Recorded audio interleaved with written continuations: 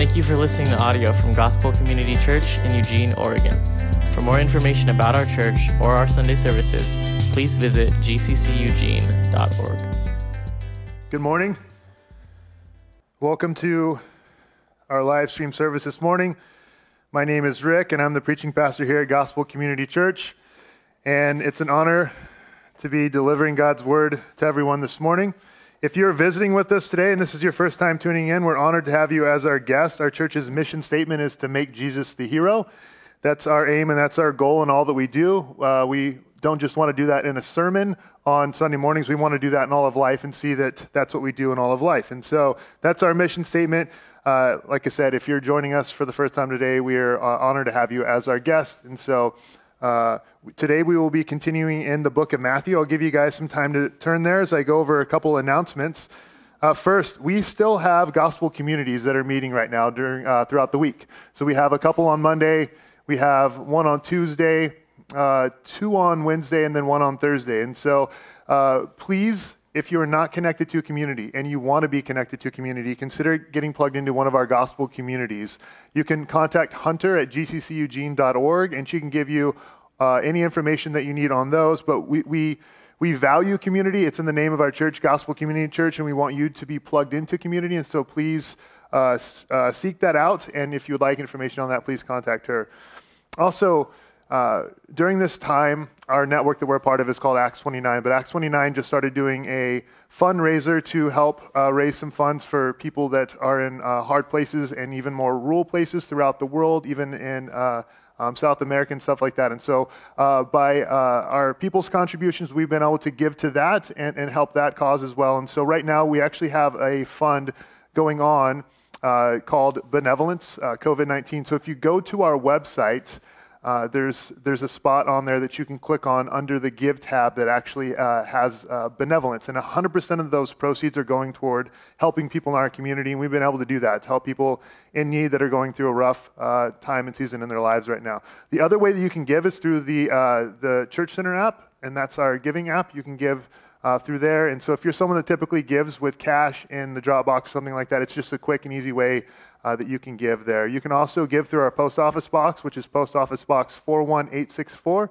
So if you're someone who still likes to write checks, you can send in a check to our post office box and make checks payable to GCC. So that's it for, I believe, the announcements. So we're going to go over our memes. We're going to do a minute memes because we believe that laughter is great medicine for the soul. And so we're going to continue on with our memes today. Before we do that, just real quick, I want to thank the people that are here helping out, making all this happen with the live stream that come in and give up their time throughout the week. And I also just want to thank another team that's helping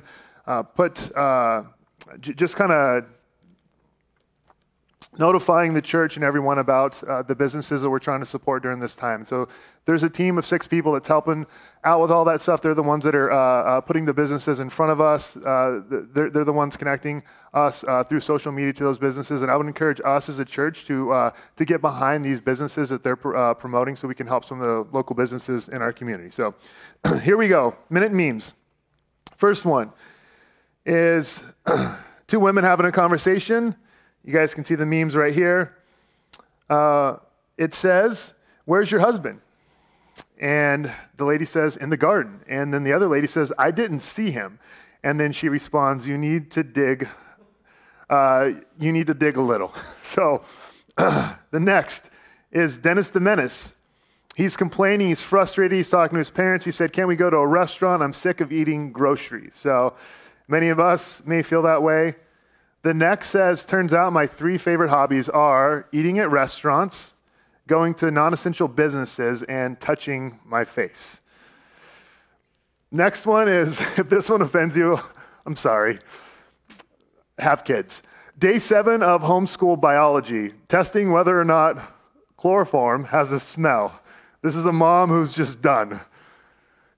Next one is, this little girl, the happiest girl on earth right now, is running away from these 2 boys, and it says, "I grabbed the last Snickers while these fools were in line for toilet paper."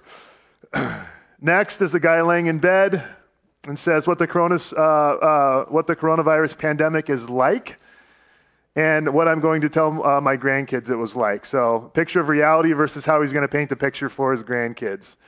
Next, again, sorry if this one offends you, me after I eat all of my quarantine snacks in one night.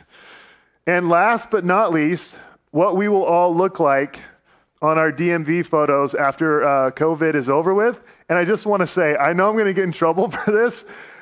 This is Becca Stankus from our community. This is actually her driver's license picture, I believe, from when she was 16. And so yeah, I know that I'm going to take some heat for this, and payback is coming, but it's too good not to share. So there you go. There's your... I can't stare at that without laughing. So there you go. So our memes for the week. And we will get started today with our series that we're continuing on in, which is A Praying People. So A Praying People, part 5 is where we're at today. Matthew chapter 6, verse 12. Just one verse today. That's where we're going to be. So turn with me there. Matthew chapter 6, verse 12.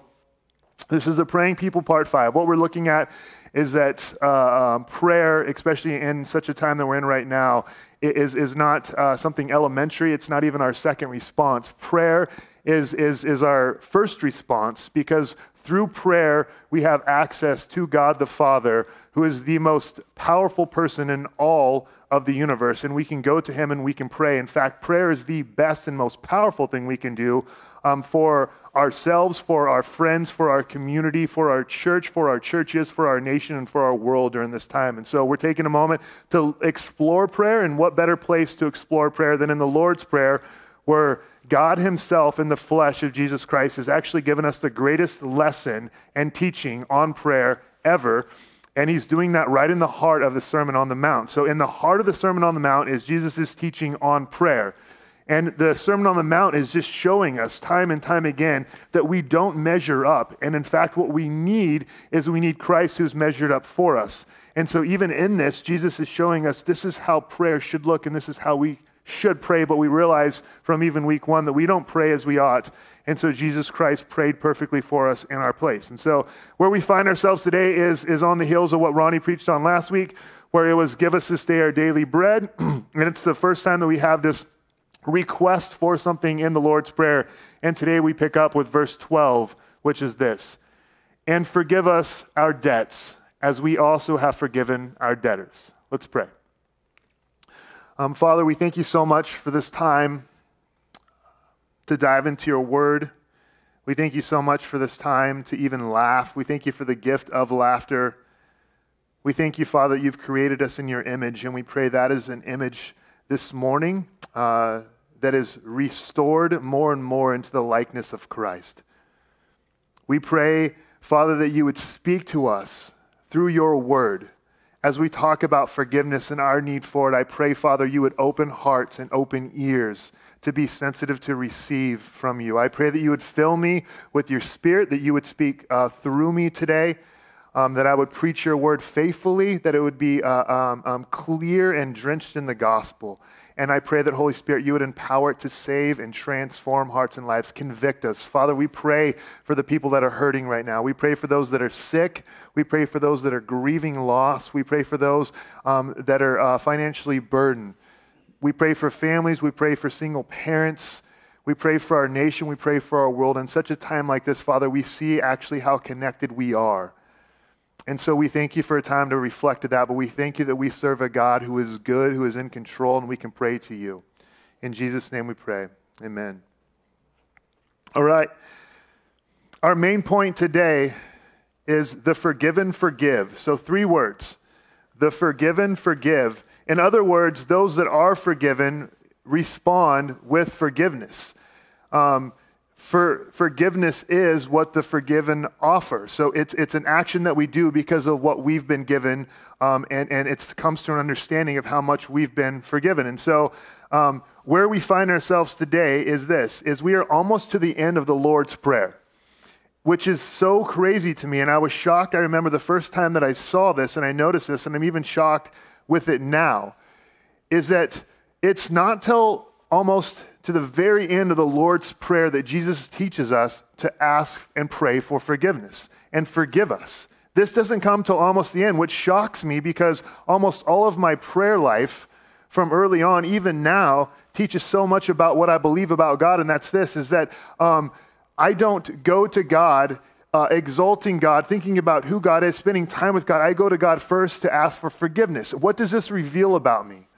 What does this reveal about my belief in God is that we go back to our starting place, which we preached on weeks ago, is that I think that God is a God who's disgusted with me when I've sinned, when I've done something wrong, or when I go to him, I feel dirty or shameful, something like that. And so what needs to be dealt with is at first that God needs to forgive me, because he can't even tolerate me or seeing me, much less the sound of my voice coming to him. So I need to plead with him that maybe he would have enough grace to forgive me again for the same thing that I've done or something like that. And so we find ourselves just going to God over and over again, and our prayer lives exist of forgive me, forgive me, forgive me, which is crazy, because as Jesus teaches on prayer, it's not till almost the end of the Lord's Prayer where forgiveness and asking for our need for forgiveness even comes up. And I want to say this, even before we proceed forward, is that I know this for sure, that forgiveness is going to be a hard topic for people. And it's going to be a hard topic to hear about, because some of you might be thinking there's no way this guy knows what I've been through, or the hurt or the pain that's been done to me. He has no idea of what I've endured, and so hopefully he's not going to tell me that I need to forgive someone that's caused me that sort of pain and that sort of hurt. I also know that as soon as we mention forgiveness or forgiving others, it might cause your blood pressure to rise. It might cause you to get a pit in your stomach or despair, even thinking about people that have hurt you. And so I know this might be a sensitive subject, but it's probably a sensitive subject for many. And oftentimes it's from people that we've known well that have hurt us, because they can cause the deepest pain. But I'm asking you, please stick in there with me. Please hang in there with me as we unpack this and why Jesus urges us and encourages us and teaches us to pray like this. And so, again, the location matters. The location almost being at the end really matters. And it matters for a few reasons. One, Jesus puts us at the end of the prayer. I believe this is why. Because first we start off again with Father. We start off with a relationship, which is what we talked about in week 1, is that as we pray with the relationship that's already established. We pray as sons and daughters to a Father. There's a relationship. We don't pray to earn a relationship with God. We pray out of the relationship we have with God by his grace. And we also pray to a God who's in the heavens. He's high exalted. He's above. And so our prayers start God-centered.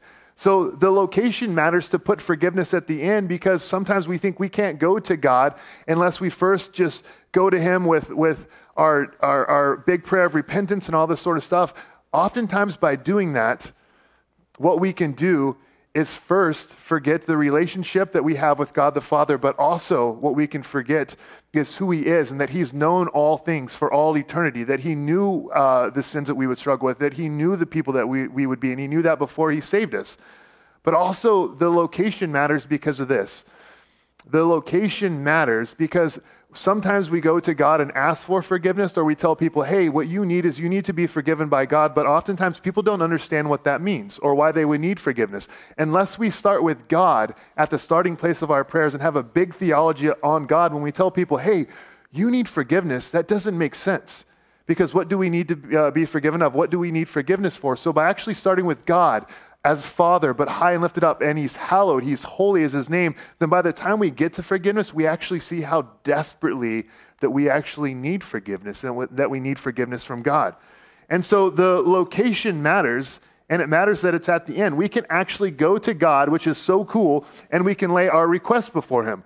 We can acknowledge who he is, but we can also ask him for bread. We can ask him to meet our physical needs, and we can do all this before forgiveness. Again, this shocked me. This is mind-blowing to me, because we don't have to go with this big, long prayer of penance before we can talk to God, which is amazing.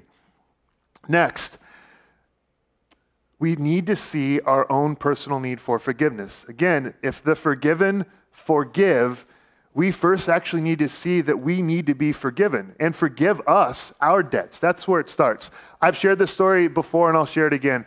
That before I married my wife, Allie, I just left out some pretty important details, because I was afraid if I shared those details with her that maybe she wouldn't want to marry me. And so one of those details was my credit score. And so I just left that information out. Some other information I left out. I figured once we were safe in the covenant of marriage, that it'd be best to share all the other stuff that I was keeping a secret. And so we went to Sears to get our television, and we were trying to figure out, how to finance it. And she was like, well, we'll just we can put in your name. I was like, oh, we should just put in your name. And so we put in her name, and then we were doing something else one day and making a purchase, and again, we were putting that in her name. So I finally just told her, I was like, I have horrible credit. So I've seen that the lowest you can get is actually 280, but I was pretty convinced I had worse credit than that. And so my wife, by marrying me, took on my debt, and she took on my bad credit. And so what I actually needed to be forgiven of was my sin for lying, but also just my debt, my poor decisions and choices that I made financially in the past. And I just want to say this is absolutely not relevant or important at all, but I now have a better credit score than my wife. And so I say that because we are competitive, and she hates that every time that comes up. So there you go. That's my boasting for the morning. We have a deep personal need for forgiveness. And if we don't see that, let me say this, we will never be able to offer other people forgiveness like Jesus is encouraging us to do, and not just encouraging, but commanding us to do, if we don't actually see how desperately we need to be forgiven. And so for the forgive us our debts piece is that we have accrued this debt with God that we can't afford to pay off. And this is not something where we make a few tweaks to our credit score like I need to do, or clean up a few things, or make this better. This is something to where we are in major debt, and we cannot climb out of, we cannot get out of. We are in the hole too far to do something about it. And again, if you're saying, I don't know that I see this, and let's just go here, is forgive us our debts. We could start here if you say, how have I sinned against God? Jesus summarizes the entire law, and he says, here's the law. Love the Lord your God with all your heart, soul, mind, and strength, and then love your neighbor as yourself. And if we were being honest, we can be honest and say, if we're called to do that every second of every day, we don't do that. Our social media accounts would reflect that we desire to spend way more time on social media than we ever do with God. And that we love Facebook, we love Instagram more than we love spending time with God. I've heard someone make a joke recently that they're no longer watching Netflix series, that they've actually watched all of Netflix. And I think if we see the amount of time that we spend even watching TV shows and stuff like that, that we can say that we're not actually loving God with all of our heart, soul, mind, and strength, and even desiring him. We can fall asleep reading our Bibles, be disengaged, but somehow be totally immersed in a TV show. And it's because, honestly, we don't love God as we're called to love God. And so we need to be forgiven of all those times we're not loving God, but also the times that we love ourselves more than our neighbors. And then to make it even bigger, neighbors is actually your enemies, those who persecute you. And so those are the people that we're to be loving and serving. And so we don't need to go any further than that to see that we actually need to be forgiven for our sins. And so we have a personal need to be forgiven for our sins. But the problem is that we are minimizers and maximizers, meaning this. We like to minimize our sin, but maximize other people's sins. So we like to make whatever we do small, we like to justify it, and then we like to maximize the same sins that other people commit and then not forgive them for the same sins they commit against us, are the same sins that we commit against God on a daily basis. We're not honest, we lie, we gossip, we slander, we do those things, and then we hold it on other people, yet minimizing our sin in that. We're also great at blame shifting. This is something that Adam and Eve started with in the garden, but it's something that we've continued on in, that we are great at shifting the blame. We need to be forgiven for sin, but instead of seeing how broken we are, what we do is we blame our sin on someone else as though they're the cause for the sin that's coming out of us. And again, just being honest, I've struggled with anger this week, and I think people are going through different emotions through this COVID stuff, and this week, it's been anger for me. And so I've just been frustrated, and I was telling Hunter Nathan, who worked for the church, that I just feel like pent up, and I'm just like ready to explode. And so at Walmart, just being honest, I was doing like a rolling stop, and the guy in front of me, crossing in front of me. Another pet peeve of mine, I don't like when people crosswalk slowly. And so he was walking across and he goes, I'm trying to walk here. And so I said, I'm sorry. And then he goes, no, you're not. Or made some comment like that. I could have just let it go, and I should have let it go, but I said, your attitude is more contagious. Your attitude is more contagious than COVID, or something like that. And so it was not good. And then as I'm driving away, my daughter was like, I don't like when you do that, Dad, or I don't like when you say stuff like that. And so I was Just confessing to the Lord, I'm like, why do I do that? And I told my wife, why do I do that? And the reality is in that moment, I was like, that guy made me do that. Because I want to blame and say that the result of my sin is actually something that he made me do. The reality is that I need far more forgiveness when I realized, because I didn't exercise self-control. I wasn't sober-minded. And so the reality is that inside of us, sin dwells. And so someone might probe us or something like that and get a reaction out of us. But the reality is that we're sinners in need of forgiveness, and we need to be forgiven. We have this personal need for forgiveness.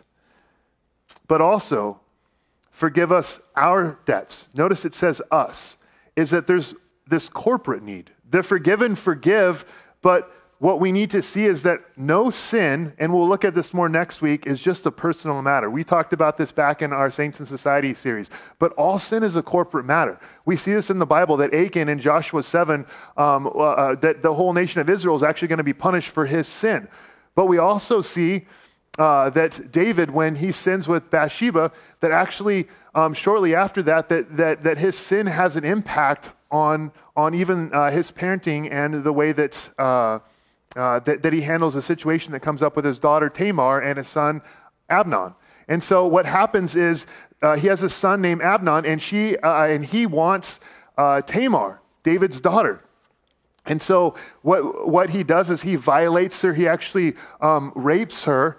And then what actually happens is that David doesn't punish him, doesn't discipline him. Nothing happens. David is silent. Why?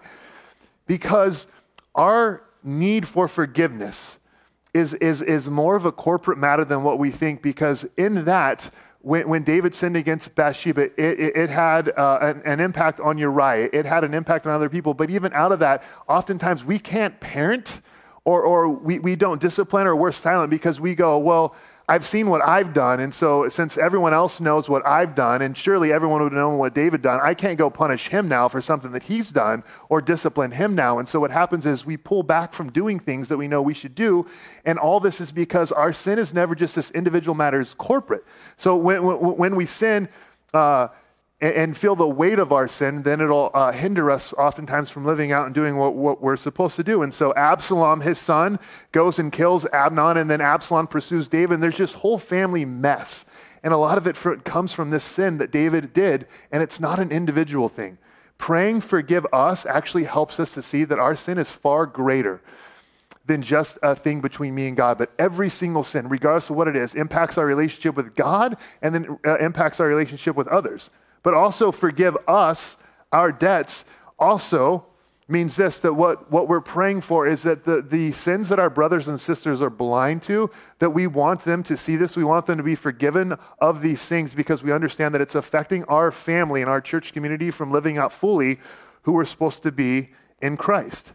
And so this is all we have so far.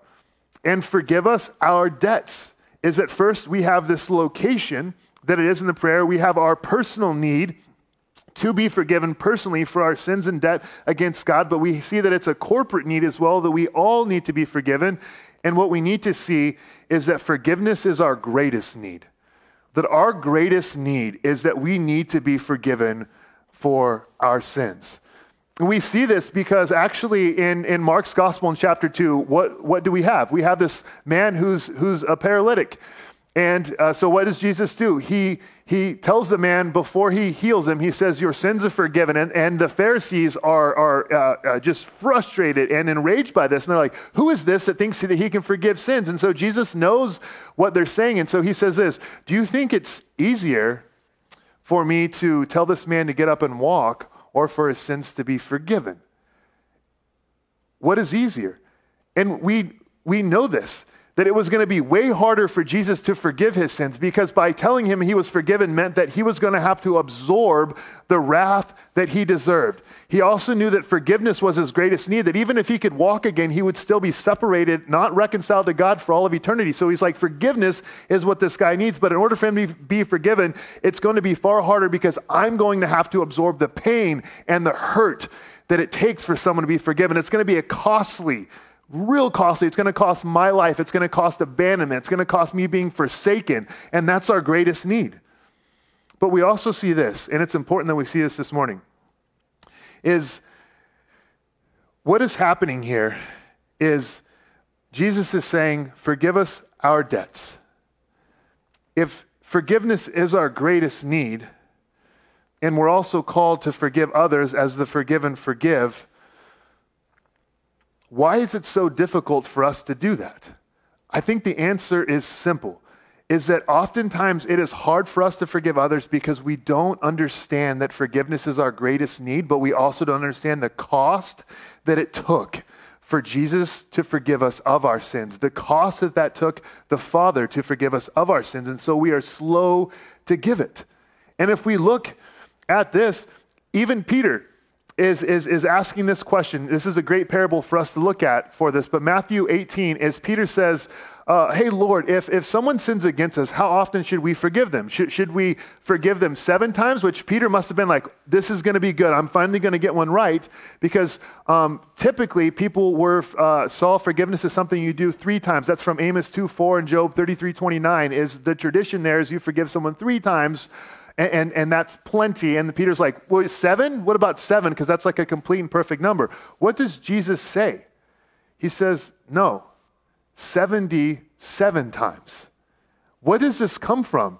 We need to go back in our Bibles to understand what Jesus is saying here. But in the beginning of our Bibles in Genesis chapter 4, on forgiveness is this, the opposite of forgiveness, which is vengeance. Here we go. Genesis 4:23 and 24 is this. There's this guy named Lamech, and he's talking to both of his wives right now. And so this is the result of the fall and just how sin far is going and just the people's desperate need for forgiveness. But what we have is right before this Cain being punished or disciplined for killing his brother, and then the Lord, or him telling the Lord, like, hey, I'm afraid to go off in countries. They're going to kill me because they know what I've done. And the Lord goes, no, whatever happens to you will be 7-fold on the people. And so here's Lamech telling his 2 wives. He thinks he's like a gangster and a player. And so he's like, Adah and Zillah, hear my voice. You wives of Lamech, listen to what I say. That should have been their first clue. I have killed a man for wounding me, a young man for striking me. If Cain's revenge is 7-fold, let Lamech's is 77-fold. And so here is him saying, if someone does me wrong, this is the vengeance I'm going to pour out on them. And then Peter arrives. He asks Jesus this question. He was like, hey, how often should we forgive someone? And Jesus says, not 7 times, 77 times. What is he doing? He's reversing. People would have known this. They would have known their Hebrew Bibles. They would have heard this and go, oh my goodness. He's reversing what Lamech said. He's going the opposite direction. He's not saying vengeance. He's saying mercy. Because Jesus didn't come to pour out wrath and to pour out vengeance. He actually came to absorb God's wrath and to take what we deserve for our sins. And so he's reversing this, and he's telling Peter, this is what I came to do, not to offer vengeance or come for vengeance. I've come to offer mercy. I've come to offer forgiveness. I've come to take care of the greatest need. Our greatest need is that we are forgiven for our sins. In other words, our debt is cleared. It's washed away. It's removed. We are debt-free. This is not something we can provide. Saying, forgive me, is us declaring to God and just recognizing and saying, I can't save myself from my greatest need. I need Jesus' blood. I need his righteousness. I need his forgiveness. Our greatest need is that our debt is removed. But here's the thing, is if we just have our debt removed, that makes us morally neutral with God. So God does something greater. In other words, just to have our debt removed doesn't grant us favor with God. So what God does is he applies the perfect life and righteousness of Jesus to our account. So we're not morally neutral. We're actually positively righteous before God. So not only are we forgiven and our debt is cleared, but we're given a perfect credit score. And all this comes by grace. It's not something we earn. It's not something we deserve. It's something that God gives. It is our greatest need. And here's the thing. In this, God says, in Hebrews, it also comes from the Old Testament, that our sins will be remembered no more.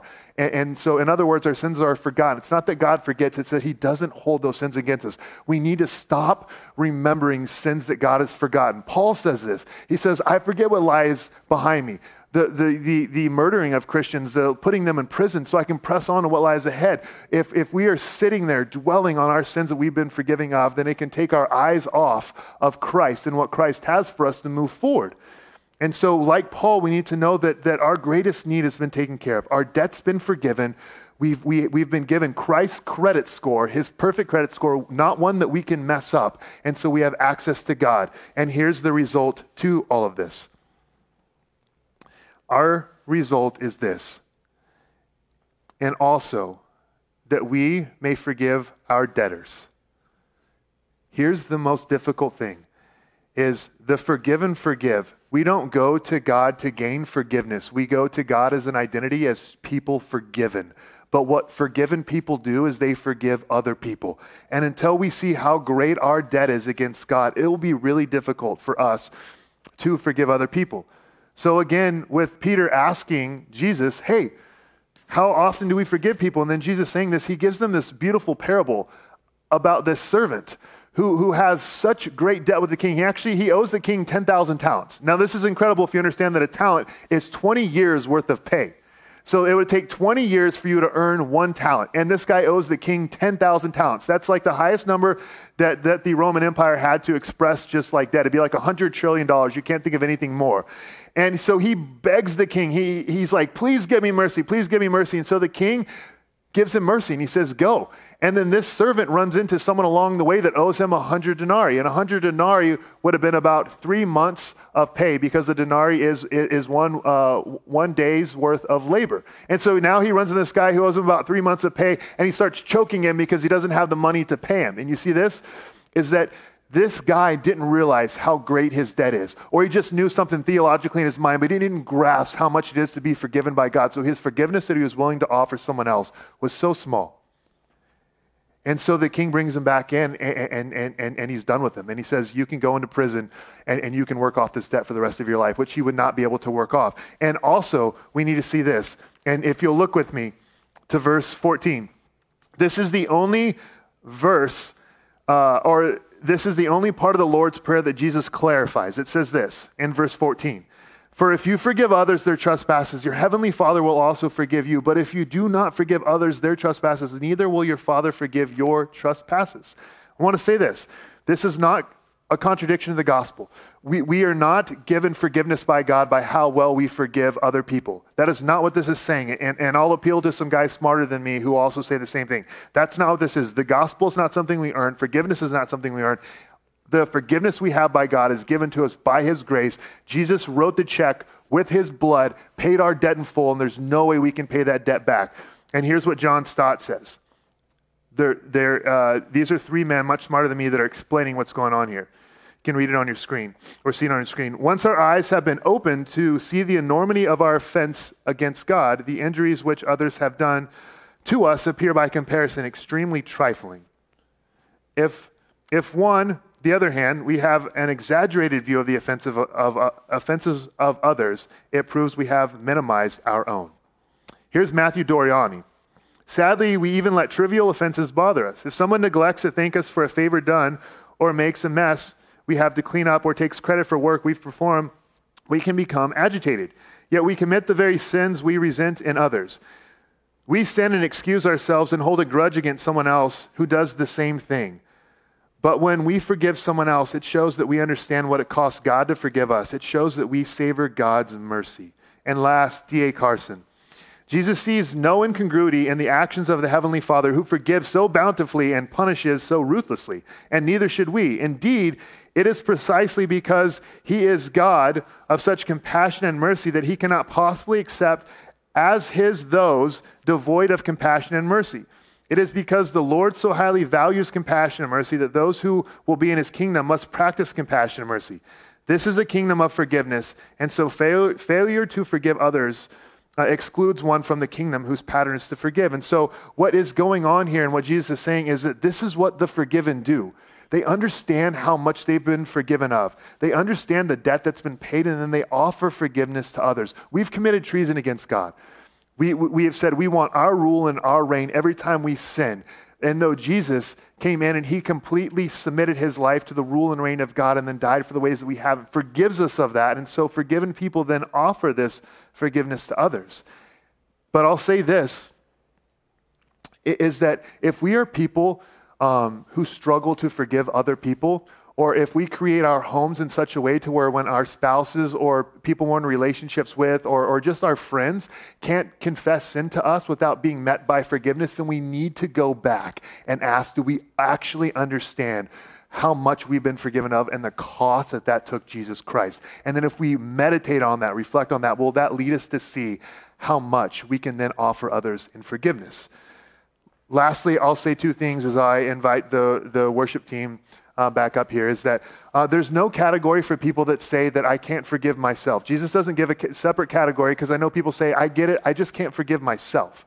Is that the reality is that kind of makes me cringe, but I understand, is that statement still comes down to your belief about God, is that you still somehow think you have a higher standard. And though the God of all the universe, who's infinite, is willing to forgive you, but you say, I just can't forgive myself, it's that you have a high view of self and a low view of God. So I would plead with you, if you feel shame, if you feel guilt, to know this, that Jesus Christ bore your shame and he bore your guilt on the cross. That was his to bear, and through faith in him, what you bear is his righteousness. So please, please, please know this, that you actually please God by trusting in what Jesus Christ bore for you and what Jesus Christ did for you, and that he made you righteous. We don't actually please God by feeling shameful or guilty, since that's something that he took. Last, I know this, forgiveness is hard. And here's some practical ways that we can do this, is that forgiveness doesn't mean that we extend all of our trust to people to just welcome them back into our lives. But very practically, we can start to pray for people and trust that even through praying through them and forgiving them, God will heal us. I've seen the way that God has healed me through offering forgiveness to others in my life. So let's pray for those who have hurt us. Let's pray that we'd be able to grow in this and know this. This is something that is an ongoing act. Let's pray. Father, we confess our own need for your forgiveness. We also praise you that you've supplied our greatest need in forgiving us. We pray that that would be something we could offer to others. As we sing, Jesus paid it all, and as we sing about what has been accomplished for us, let us remember the great cost that it took for you to be, for us to be made righteous, for us to be reconciled to you. In Jesus' name, amen.